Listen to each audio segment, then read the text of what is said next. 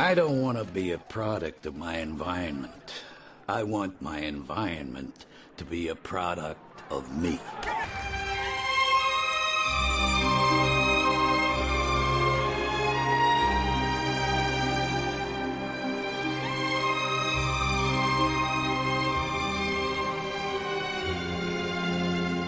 Hey, what's going on, guys? It's Rico from SourceFind Asia and the Made in China podcast. Just wanted to give a general thanks to all the listeners and reviewers, people who reached out to us with comments, emails, questions, constructive criticism.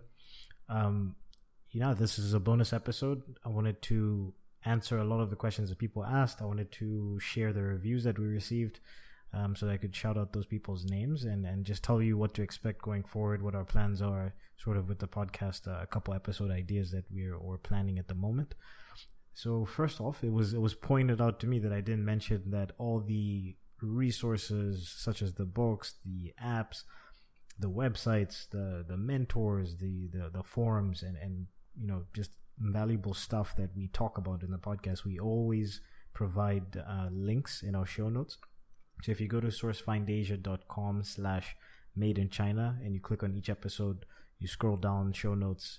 It's all the resources for every single episode that we have, including this one. So what do we have in store for the future? So I'm going to be interviewing, one of the episodes I'm going to be doing is interviewing a woman who is 30, single, and is Chinese. And if this was in a Western country, it wouldn't be a big deal. But in China, if you're above 25 and you're single, and you're local, it's actually an issue. People start to get concerned about your mental health. So she's a very intelligent woman, and she's just got an interesting, open mind. And I think that's going to be interesting to talk about dating in China at 30.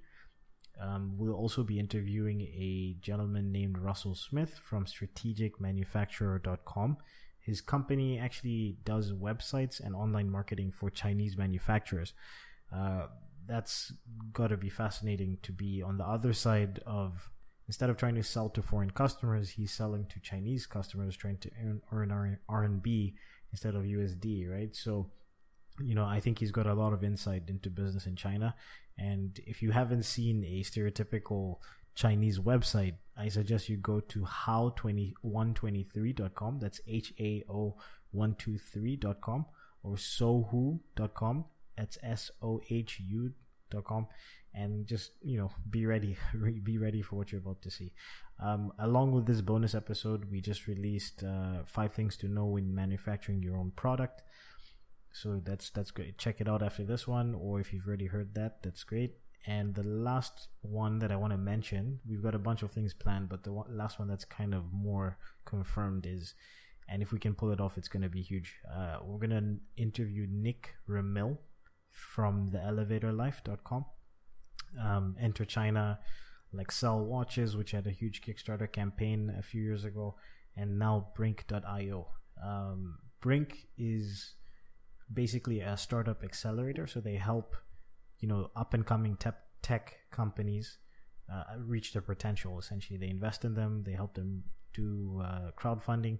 They've raised millions in revenue from they've raised millions in crowdfunding and general investment money. And Nick is actually probably the most successful person I know under 30. So I'm pretty interested in that, and I think that you guys will enjoy that episode. I was actually fortunate enough to hang out with Nick at his offices in Hong Kong this past Monday and Tuesday. And, I wasn't actually expecting to spend that much time with him. I was only expecting to, meet him for a couple of minutes, look around his office, and then just sit down in, one of the free co-working spaces and get to work. And he did, obviously showed me around, and then he set me up, and, they've got a 1,000 square foot office right in the sort of tech business area in Hong Kong. And, he sat down with me, and then, what I thought would just be a brief conversation. Hey, how you doing? How's everything? How's Hong Kong? Then he started asking me questions about my business, and he started to give me advice on my business, and he gave me a lot of genuine, valuable, actionable advice, We ended up talking for an hour. I'm not going to share everything that he said here because it's probably not super, a lot of the stuff is very personal to the business. But two things that he said to me that really stood out was, first, start journaling, which I actually used to do. And then I got lazy with it. And I've heard so many of the entrepreneurs that I aspire to be like talk about the importance of journaling and self-reflection, detailed, daily, honest, or at least consistent self-reflection. And I'm definitely going to restart that. I've already started journaling. It doesn't have to be long. It doesn't have to be a long-winded thing. You can just 5 minutes every day, write down your thoughts, your plans, and what's going through your mind at the time. And then another thing that really resonated with me, the second thing, was that he said he rates his day, on a day-to-day basis. On a scale of 1 to 10, he'll rate his day. And if he's had an 8, 8.5, 9, that's great. He has a 10, even better. He feels like Superman. If he has a 7 or below, he has problems sleeping. He doesn't feel comfortable. He has problems sleeping at night. And, at first when he said 7, I'm like, it's not that bad to have a 7. I don't think that's so bad. And then he actually explained it further. And he said that he looks at his life right now and he's living his dream. He wanted to be a successful entrepreneur running a huge business in Asia. They're not just a business, but they're a business that's bringing, good things to the world, that's innovative, that's exciting, and he's doing that. So for him to be pulling 7s when he's living out his dream is almost disrespectful to himself and disrespectful to anybody else that can't live their dream. So when he said that, that made sense to me, and I definitely took that to heart. All right, so let's get into the meat and potatoes of the episode. First, the listener questions. So Sean, I'm not going to say his last name because I didn't ask him if he was okay with me sharing his name on the podcast, but he said he'd like to hear about how it is to get started in China without an idea. So you come in with a teaching job, which is the most normal, and to start your network, you mentioned that before. Immerse yourself in the social life and you'll meet people, but you didn't go into detail. You could talk about entrepreneurial hangouts, web pages for this type of thing. So yeah, of course, the easiest way to come to China that most people use is to get a teaching job, probably English. So there's a couple of different ways you could do that. You could either get a job before you come to China, or you can come to China and try and find a job here. If you have the money, if you save up about 3 months worth of income, I would say that would be to live in China comfortably. 3 months, maybe give yourself a little bit of a buffer. I would say something like $4,000 to $5,000. I would do that. I would save up, that amount of money, come down and try and look for a teaching job. You can probably find a teaching job within 2 months. There are so many different ways. Once you meet expats, going to expat bars, even there's a website called gzstuff.com. That GZ Stuff is kind of like Craigslist. There are job postings there. You can post up your own profile. It's like a little bit of a cheap Facebook as well. And there's a forum, so there's you can communicate with other expats and people show you around. Just being able to meet expats here. When you meet other foreigners here, they always have connections to jobs and can introduce you to schools that they work with or schools that they have worked with. So it's much easier to be on the ground in China looking for jobs. You can also get jobs abroad. There are a few websites that post jobs and will say, hey, we'll reimburse your plane ticket. The only problem with that is that you don't really know what you're getting, right? Because you just see this job posting, and a lot of times these posts will promise big things. They'll promise that you'll be in a big city and you have a nice apartment and they'll pay for that and you'll be close to the school. But I've heard so many nightmare stories where, somebody gets a job that they think is in a huge city, but it's actually 3 hours outside the city. And then they're in a small village. They've got a very bad apartment and they're far away from the school. And there's a bus every hour, those extreme situations. So it's kind of difficult to be coming here trusting this job posting you saw online. And then there's also agencies. There are agencies that are located around the world. There's one that I know of called STL. I'm not sure what the acronym stands for, but Actually, my coworkers used to work for STL, and I think, I told them as well, and STL is good in the sense that it helps you when you arrive. But they do promise that you have a job, but you don't really have a job when you get here. You more so go for a bunch of interviews. They set you up with a bunch of interviews. They do set you up in an apartment, and the apartment, from what I've heard, is okay, and it's not that far away from the general city and everything like that. So the only problem is that apart from not having a guaranteed job, they take 40% of your income. Sometimes even half. So, if you put that into consideration, take that into consideration. The same job that I had, that my coworkers had, I was working less hours than they were and making significantly more money than they were. And if we worked the same hours, I was making 2 times the amount of money as them. And I think that's just not fair. So you have to take into consideration these things with the agencies. Is like they're going to some of them take a ridiculously high percentage. They're taking advantage of you guys. Next question that Sean asked is China slowing down? This may seem dumb to people who are there, but the economy slowing down, with the economy slowing down recently, with the Chinese government being notorious for figure fixing, would anyone who knows these things still consider it a place to go? It was 10-15 years ago. First of all, to answer that question, I don't think I'm qualified to answer that question. I think, just in my general opinion, I would say that it's definitely slowing down. That's for sure. The cost of living is higher. The wages have risen. Generally, food is more expensive. Everything in China is more expensive. Manufacturing is more expensive. So it's slowing down in that sense. It's still growing. It's just slowed down. I think it's still a place that you can come and make money significantly faster than in North America, because at the end of the day, China is still manufacturing 90% of the world's products. What's probably going to happen and what is happening is that the larger manufacturers who want to save, money are moving to the surrounding countries, like Cambodia, like Vietnam, like Taiwan, because there's a lower wage cost. But at the end of the day, I don't think it's going to be a long time before. I think it's going to be a long time before China loses that, loses the manufacturing hold over the world, just because, China knows how to manufacture. They've been doing it for such a long time. They have a huge labor force. It's going to be a very long time before a country like Cambodia has the infrastructure, the manpower, and the quality to manufacture on the same level that China has. In fact, I don't think that could ever happen just because of the sheer size of the country. What's probably going to happen is, people will have to choose whether they want to have something done properly, on time, efficiently.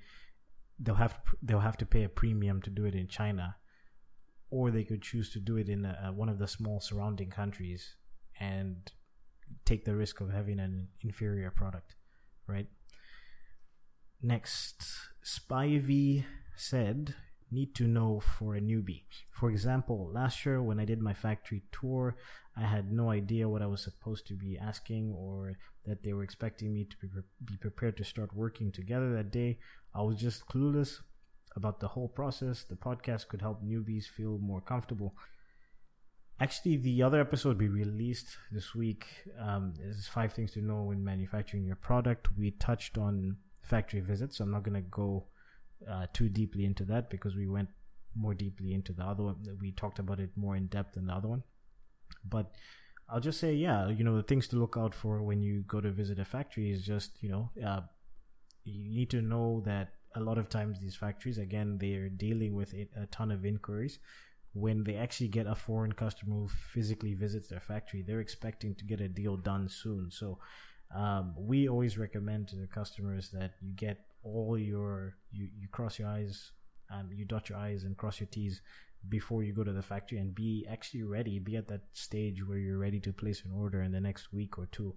If you're not, and you still want to go to see the factories, the best thing is to tell them as soon as you get there. Just say, hey, or even before, just tell them, hey, we're looking to place an order in this period of time. Right now, we just want to see your factory and see that it's a high quality place, and see that it has all the machinery and the things in place to make sure that you can manufacture our product adequately. Spivey's next question was business customs in China versus the West. Actually, Spivey, good news about that. I'm going to be interviewing Russell Smith next week. That's the guy that I mentioned before who does online marketing and is actually he's getting Chinese customers. So he's going to know way more about dealing with, the differences in trying to get a Chinese customer versus a Western customer. So when we go into that, I'm sure you'll be looking out for that, and we'll answer more of your questions there. Another thing that Spivey wants to know about is the key terms, like OEM, FOB, and FOB. These terms we'll probably make an episode very soon. We plan on doing that, but we just kind of list out the key manufacturing and import-export terms that are used often and explain what those are. So stay tuned for that. And last but not least is Nick Nerov. He actually left us a review as well and took it a step further and reached out. Nick says, you mentioned in another comment that you can lose the relationship with a supplier in your first email by not realizing the language style you should use.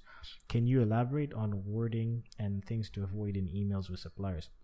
So when Nick says you mentioned in another comment, he was talking about the article that we released, the 2 articles we released about how to find your best supplier on Alibaba.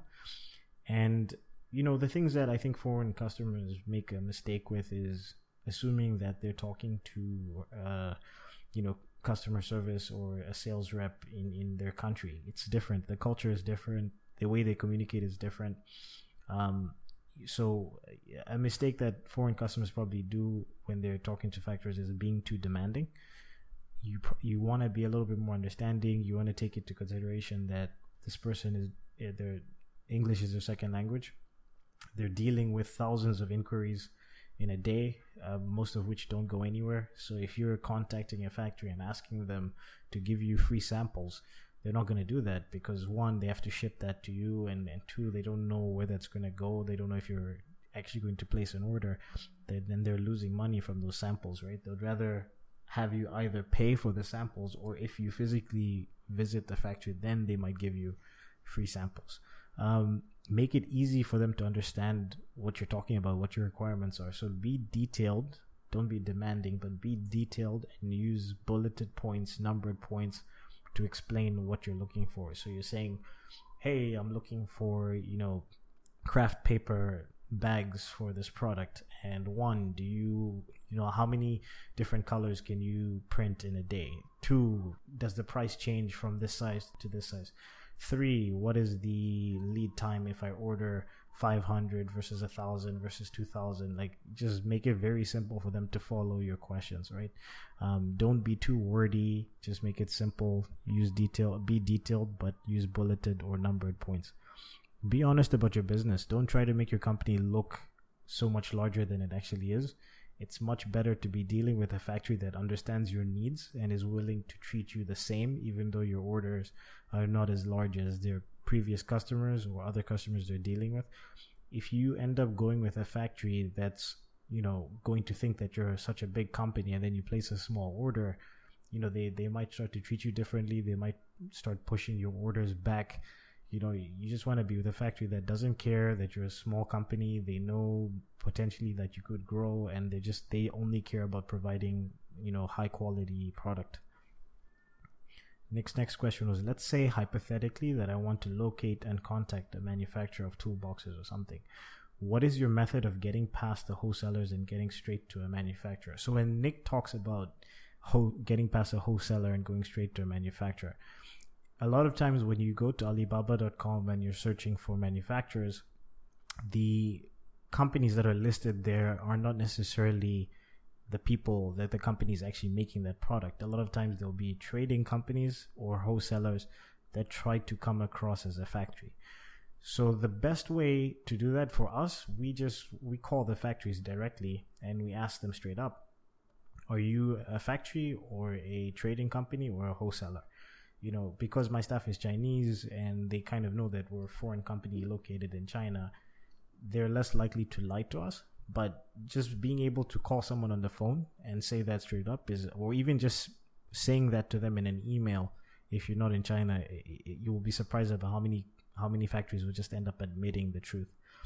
Another strategy you could use is just mentioning that you want to visit their factory. If you mention that you want to visit their factory, that normally is going to bring the truth out, because they'll start to backpedal and say, oh, our factories, we're so busy. Oh, we just moved locations. Our factory's too dirty, or we're under construction right now. So you'll start to see them backpedal and start to, because now they have to start planning out, like, can we rent out the factory not rent out, but can we use the factory for a day? One of our factories that we're going to outsource to, can we go there and pretend to be that factory, right? So now they're in a difficult position because they're not used to the foreign customers, actually physically going to see them. Next other question was, do you have any tips on becoming more of a priority to manufacturers? You can tell will be slow. Could monetary bonuses for meeting deadlines be effective? I have no interest in placing another order with this manufacturer, but I could tell early on after placing the order that it would be very slow to get my product, and wonder if there's a way to possibly increase the speed if a similar situation occurs. I mean, I would say the first thing is, if you can vet the factories and just don't go with a factory that's going to be slow, that's the first thing, is like, just avoid manufacturers that very early on in the conversation you can tell that they respond, their response time is very slow. Just in general, maybe it takes you 2-3 times for them to answer one question. I would avoid monetary bonuses. I don't think you want to develop that kind of relationship with the factory where, in order to get them to do their job, you have to pay them more money. No, I don't think that's the way it's supposed to be. I think you want to find a factory that just does their job as they're supposed to. In terms of increasing the speed, I think putting pressure on the factory, sending them a ton of emails, getting their phone number, getting their WeChat, which is it's like a messaging app like WhatsApp. If you can be able to contact them directly, call them, or have somebody else that call those factories, somebody else that speaks Chinese, then that's a good option. In terms of being able to get somebody who speaks Chinese, if you don't have any friends, or if you're not in China and you can't get somebody to call for you, you could probably find, there's obviously companies like ours, but you can probably find a cheaper option on Upwork.com. You'll find translators or people who have sourcing experience based in a similar time zone who speak Mandarin or Cantonese, and you can basically communicate to those people what you want them to say and have them call the factory, have them communicate with the factories, and put pressure on the factory or supplier to get your products done on time, right? Because a big part of it is not just the manufacturer being slow, it's also the idea that you send an email and it's going to take 12 hours for the factory to see that email, and then for them to respond, it's going to take, they might not respond immediately, but it's still going to take probably another 12 hours for you to see the response. So if you have somebody who's in the same time zone, that can just be helpful in and of itself, just having them call the factory or send a few messages back and forth while the factory is working. If it's a product that's being made, you also want to be pushing to get pictures of the manufacturing process. Next 2 questions I'm going to lump in because my answer would be similar for both. What type of items should absolutely be avoided? I know Will Mitchell over at Startup Bros says anything technically complex should be avoided, but there's obviously more to it. I recently got one of my sample products, a unique piece of clothing, and the bottoms were cheaply attached. And the zipper was already defective and doing that thing where it splits open while trying to zip it up. How do you avoid wasting your time with manufacturers like this? Is there a way to avoid manufacturers who simply disappear? I recently had another product come in, which I was very pleased with. It sold within hours of me listing it for 5x what I paid. I immediately went to order several more and found the item was no longer available for sale. So the simple answer to both questions is pre-qualification and being prepared to pay a little bit more for quality. So in terms of the first thing, how to avoid items that should be avoided, yes, if you are on a budget, you don't want to be sourcing something from China that's very complicated to make, that is delicate. You have to pay a premium for things like that. Like if you're going to be paying, if you're going to be starting off for your startup company, you want to avoid trying to source products that are very difficult to make. You know, you need to have capital for the mistakes. Mistakes are going to happen. Communication problems will happen, but you need to be able to pay for multiple samples. You need to be able to pay a slightly higher price point to go with a high quality factory. So the second question was, how do you avoid a factory that's going to disappear? That's pre-qualification now. So we actually answered this in another episode, in the episode that we released, but I'll go into a little bit here. So in pre-qualification, you want to be able to vet pre-qualify factories before you even communicate with them. One thing is being able to doing research on your materials, the dimensions, the specs, knowing how long it takes for your product to be made. All these details, the more research you do on your product, when you start to communicate to the factory and you're asking them pointed, really detailed questions about the manufacturing process, and they seem like, oh my god, this guy knows, you know, how this product is made and how long it's supposed to take, and he knows all the materials involved, then they're less likely to just disappear. And if they're the kind of factory that was planning on just taking your money and running, they will probably stop replying to you early because they want to avoid dealing with somebody who understands business in China. So just doing as much research as possible, pre-vetting the factories. Pre-qualification, we go more in depth in the Alibaba articles on the website, but I'd say looking for large factories. You know, look for factories with the appropriate certificates. So we're talking about SGS certification, ASTM certification. Make sure that the certificates are up to date. You know, make sure they send you a copy of those certificates. Whatever certificates they might say they have, you know, make sure they send you a copy and see if they're up to date, right? And a factory that makes many different styles of the same product. So basically those are the basics. Find a large factory, find one with certificates. Just mitigate your risk by trying to find a factory that's as qualified as possible. I wouldn't say there's a ton of factories out there that actually have up-to-date certifications, but if you do find one, that's probably going to be a good factory. It's probably going to be a gem. You know, we work with some factories that produce products for Disney, you know, for Nike and these kind of things, and it's always just a more simple process. It's just they're proactive, we're proactive, things move quickly. When mistakes happen, we know that it's not anybody's fault. We just know that it's part of the manufacturing process. This might be difficult to pre-qualify if you're in another country, because maybe it's going to be difficult for you to check some of these qualifications, and then if they have some certifications that are in Chinese and some things like that you might not be able to understand. Again, I mentioned before, you can probably hire somebody off of Upwork who can do some translation for you.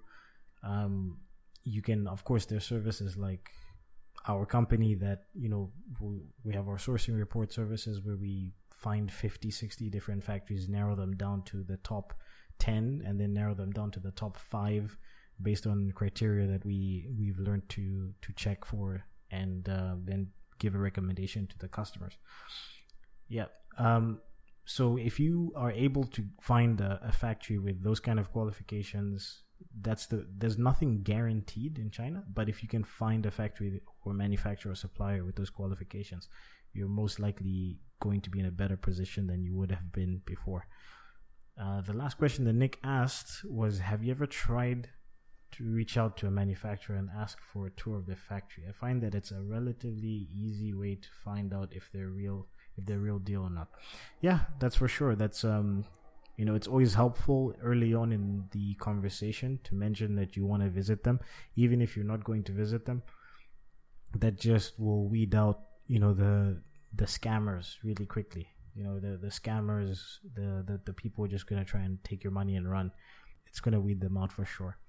One thing is, I just wanted to add, when you're buying samples, you know, it's better to have a long conversation with the factories first, make sure that everything is understood in terms of what you want, and then of course then you want to order a sample. If you can have a sample done in North America and then just send that over to or buy a sample if you're not making a completely new product, and then just send that to China, send that to the factory in China and have them replicate that. That's a much easier way of getting your product done properly than relying on a picture that they have on the website or sending them a picture. That's if you're bootstrapping. All right, on to the reviews. The first review was from Vivi Chen. She gave us 5 stars on iTunes from China. She says, "Good job. Thank you for sharing your experiences. Looking forward to your new episodes." Next one was Tom68106 from Canada. He said, "Insightful and practical. Awesome stuff. My company is based in Canada, but we do business in Asia. Rico has helped me tremendously with detailed information and logistics on the scene over there. His podcasts are worth it, and I definitely recommend to listen, especially while they're still free. I have no doubt Rico's endeavors will be hugely successful as time goes on." Next was, I can't read his name because it's in Chinese characters from China. He says, "Ranked ahead of BBC. I listen to BBC 3 every week. I found this podcast ranked first in society and culture and ranked ahead of BBC. I have to say, it's awesome. Can't wait to listen to the next episode." Next was Misa's the Best from China. "Interesting culture. It's so interesting to hear about foreigners' experience in my country. I can't wait to learn more. Maybe I can run my own business in the future." And of course it was Nick Neroff.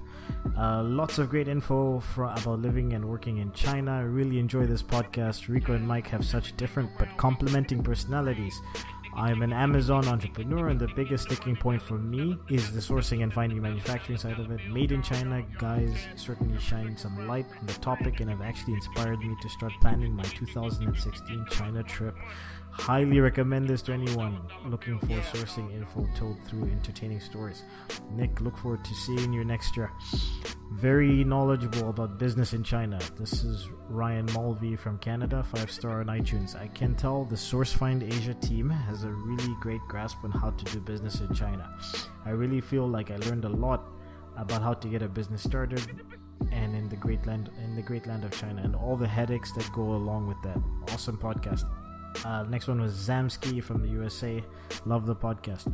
Made in China podcast is great for people who want to have a look into China's society and business culture from the perspective of a foreigner. Rico and China Mike are a fantastic duo in helping people like myself who are invested in doing business with China avoid the common pitfalls that a lot of foreigners go through when they first start dealing with China. In their podcast, they mix in their helpful tips with crazy personal stories they experience, which also add fun to the podcast elements. Overall, I love their podcast and will be tuning in to more as more episodes are established. Last but not least was Omar Abu Shaban from the USA, 5 stars. Hidden gem.